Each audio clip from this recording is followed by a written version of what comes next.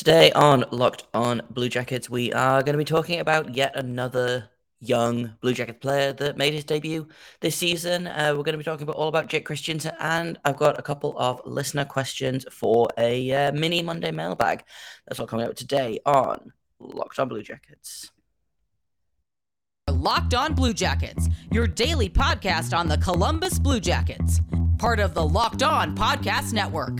Your team every day.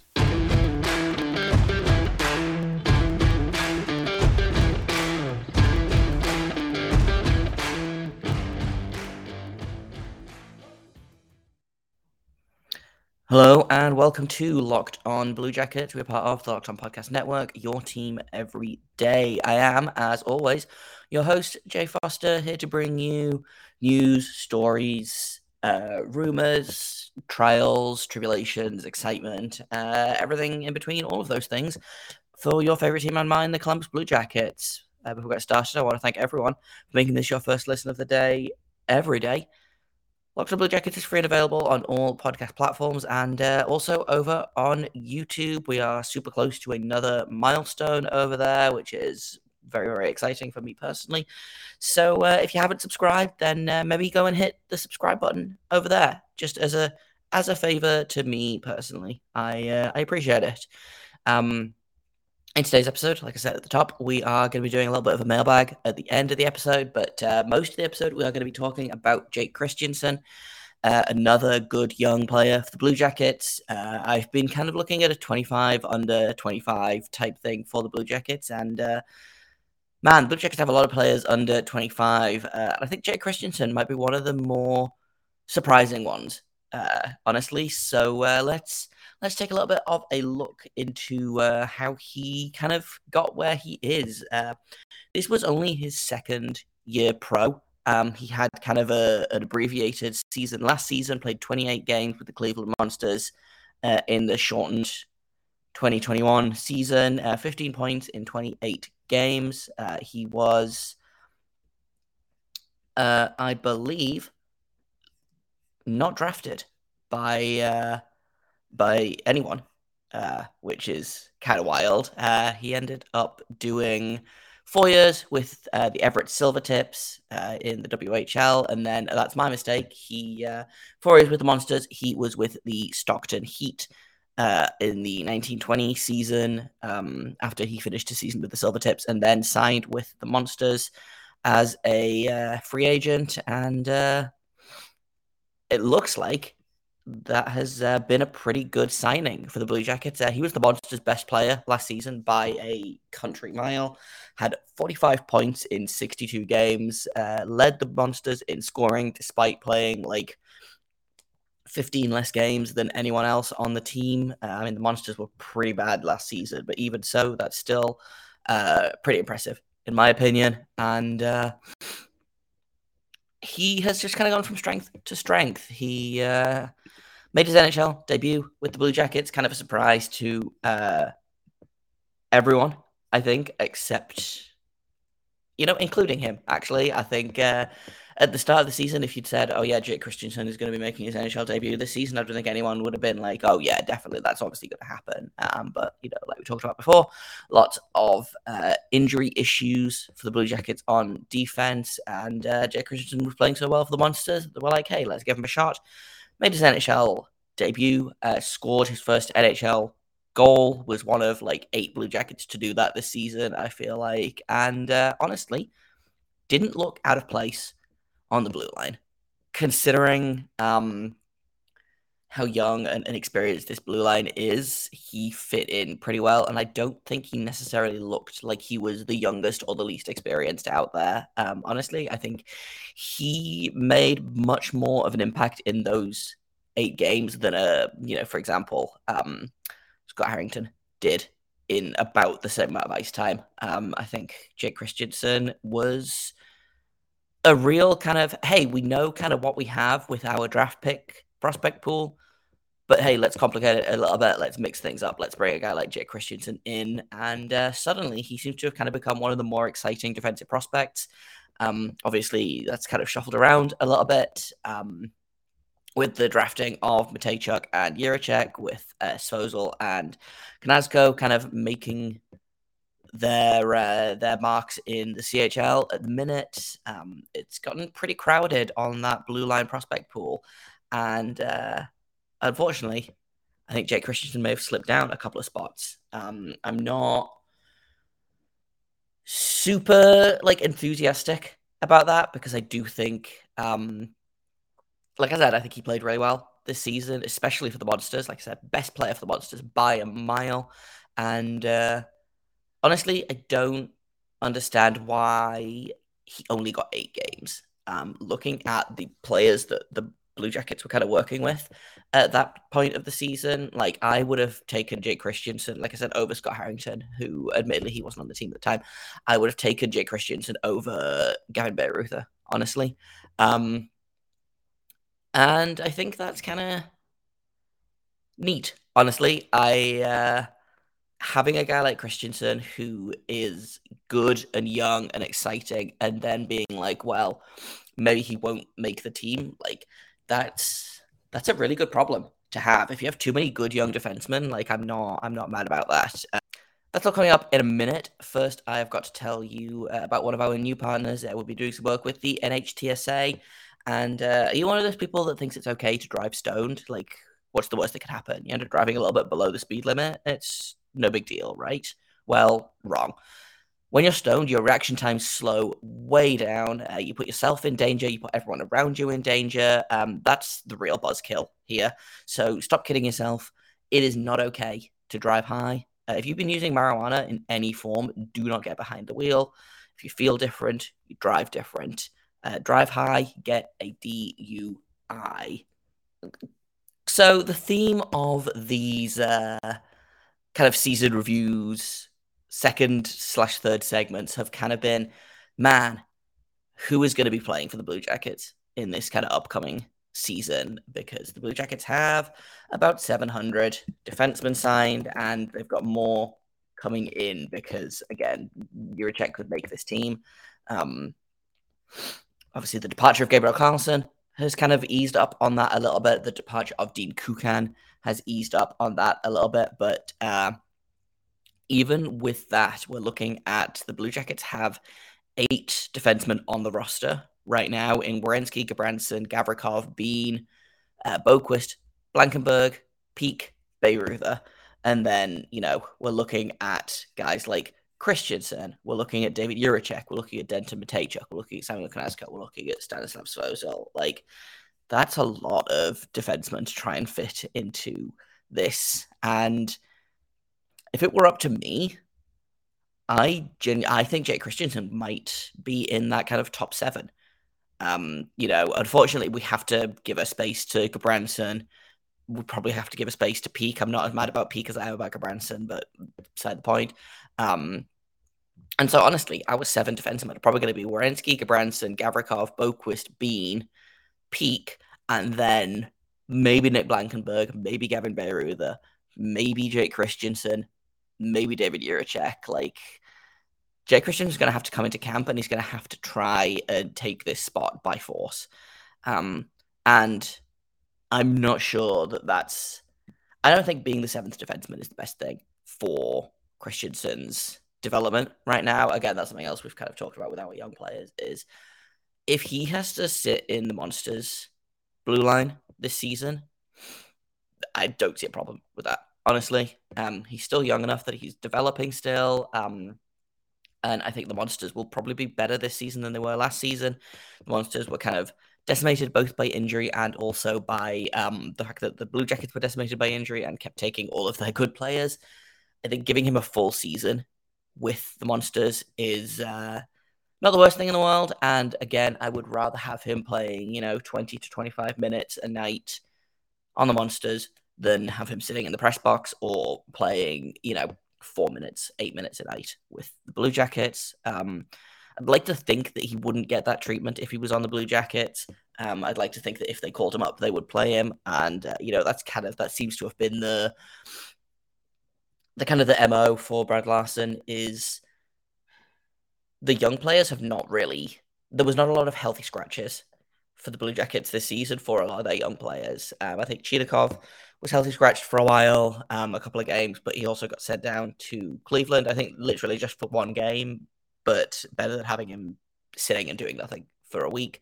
Players went up and down a lot to get reps in, so they weren't sitting there when the Blue Jackets were, when they got shut down around Christmas for COVID, during the All-Star game, things like that. So I like to think that Brad Larsen knows what he's doing, and obviously having come from being an AHL coach, he knows how important it is to get those players playing important minutes to have them for the NHL team. And so I think it really will be a case of if Jake Christiansen's not getting significant NHL ice time, he will get sent down to the Monsters. And honestly, don't hate it. I think there are other players that can be utilized in that seventh defenseman spot. I think there are other players that can even be utilized in kind of the 5 or 6 defenseman spot.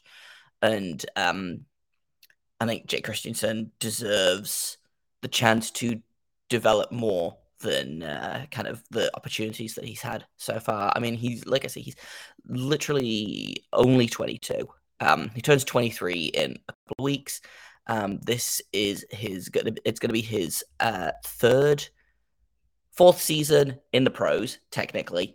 It's only going to be his second full season, though. So I'm fully willing to give him the benefit of the doubt, give him an extra season to develop, and then maybe see where the Blue Jackets defense is after that. And if the worst thing that happens is Jake Christiansen turns into a really, really, really good AHL defenseman, like for a guy that they didn't even draft, for a guy that was a free agent out of the WHL, like I'm super okay with that being how it turns out. Giving him a letter grade, I'm giving him an A, which I know doesn't make sense to his NHL, but based on NHL debut goal, I think he scored in his first game, actually. Correct me if I'm wrong, but I feel like he was one of those guys. And the work he did for the Monsters, like, again, I'm either grading on a curve or not grading on a curve. Someone is going to have to explain grading on a curve to me because it's not how it works over here. But not all player grades are created equally. And honestly, I think the work he did for the Monsters, the work he did in the 8 games that he was called up, I think they're deserving of an A. And I think that's really a hot take. Honestly, I think that's, I could make the argument to give him a B, but it's my grading system and also it's my podcast. So Jake Christian gets an A from me, and hopefully we get to see a lot more from him next season, either on the Monsters blue line or on the Blue Jackets blue line. Either or, I am not fussy. In a minute, we are going to finish off the show. We've got a couple of really fun mailbag questions, so we're going to dive into those next on Locked On Blue Jackets. So the first question I got was from Ann Kimmel, one of my colleagues over here at Locked On. She does a wonderful job with the Locked On Preds podcast. So, and she's big on Latvian players, big on goalies, as are we all. And she wants to know how I feel about how Elvis is going to do this season. And honestly, I think Elvis is going to be just fine this season. I know a lot of people were like, wow, that contract, it's what, $5 million per year for the next 5 seasons. That contract's going to be a problem. And I've kind of, we're going to talk about Elvis in a couple of weeks when I do the goalie reviews for the season. But Elvis was, I don't think, in a very good space last season. He was grieving his friend. He was probably suffering from, some kind of PTSD, some kind of trauma, things like that. And even with that, I'm still pretty sure that he came out of the season with an above 900 save percentage, which, considering how poor the Blue Jackets were defensively last season, I'm calling that a win. I'm just pulling up his career stats now. Yeah, he had a 907 save percentage. And I mean, that is still pretty good. And also that's low for Elvis, but I'm okay with that being how it goes, because he hasn't had a sub 900 save percentage basically ever Well, in the playoffs for HC Lugano in his last season in Switzerland, he had an 872 in 4 games. They lost all 4 games, but I don't, it is what it is. His last 3 seasons with the Blue Jackets, he had a 916 last season. He had a 907 last season. He had a 916 the season before.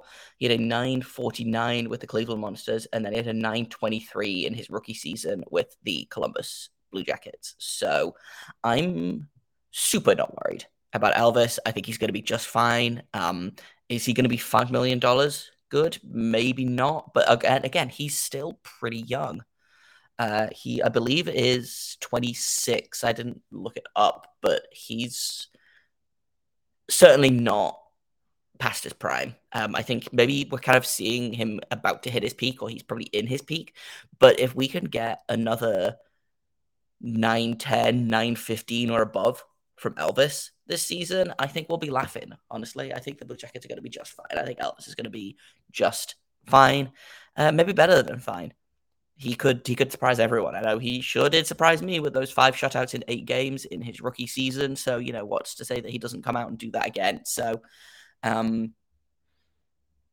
that's how I feel about Elvis. He's going to be just fine. We're going to talk about it in a little bit more detail in a couple of weeks when I do the Elvis season review. But that's kind of a general mini overview on how I feel about Elvis. And then I got one more question from another wonderful colleague over at Locked On. Laura Saba, the active stick, wants to know which former Blue Jacket who is no longer on the team do I miss the most? And I was actually talking about how all of my jerseys are obsolete now because I keep buying jerseys and then the players in between 1 to 3 seasons later will get traded. So I have a Nick Foligno jersey, I have a Brandon Saad jersey, I have a Pierre-Luc Dubois jersey, a Cam Atkinson jersey, and a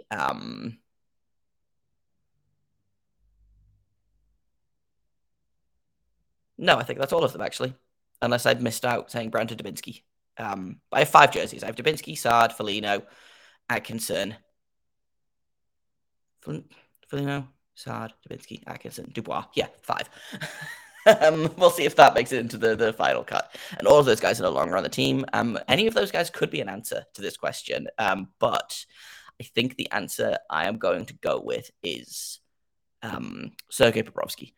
I really, really liked Sergei Bobrovsky. I thought he was maybe one of the best players that this team has had since Rick Nash. I think had he stayed, there would have been a real argument for him being one of maybe the best goalie to play for the Blue Jackets. I think he leads in basically all of the goalie stats for this team, which is super cool.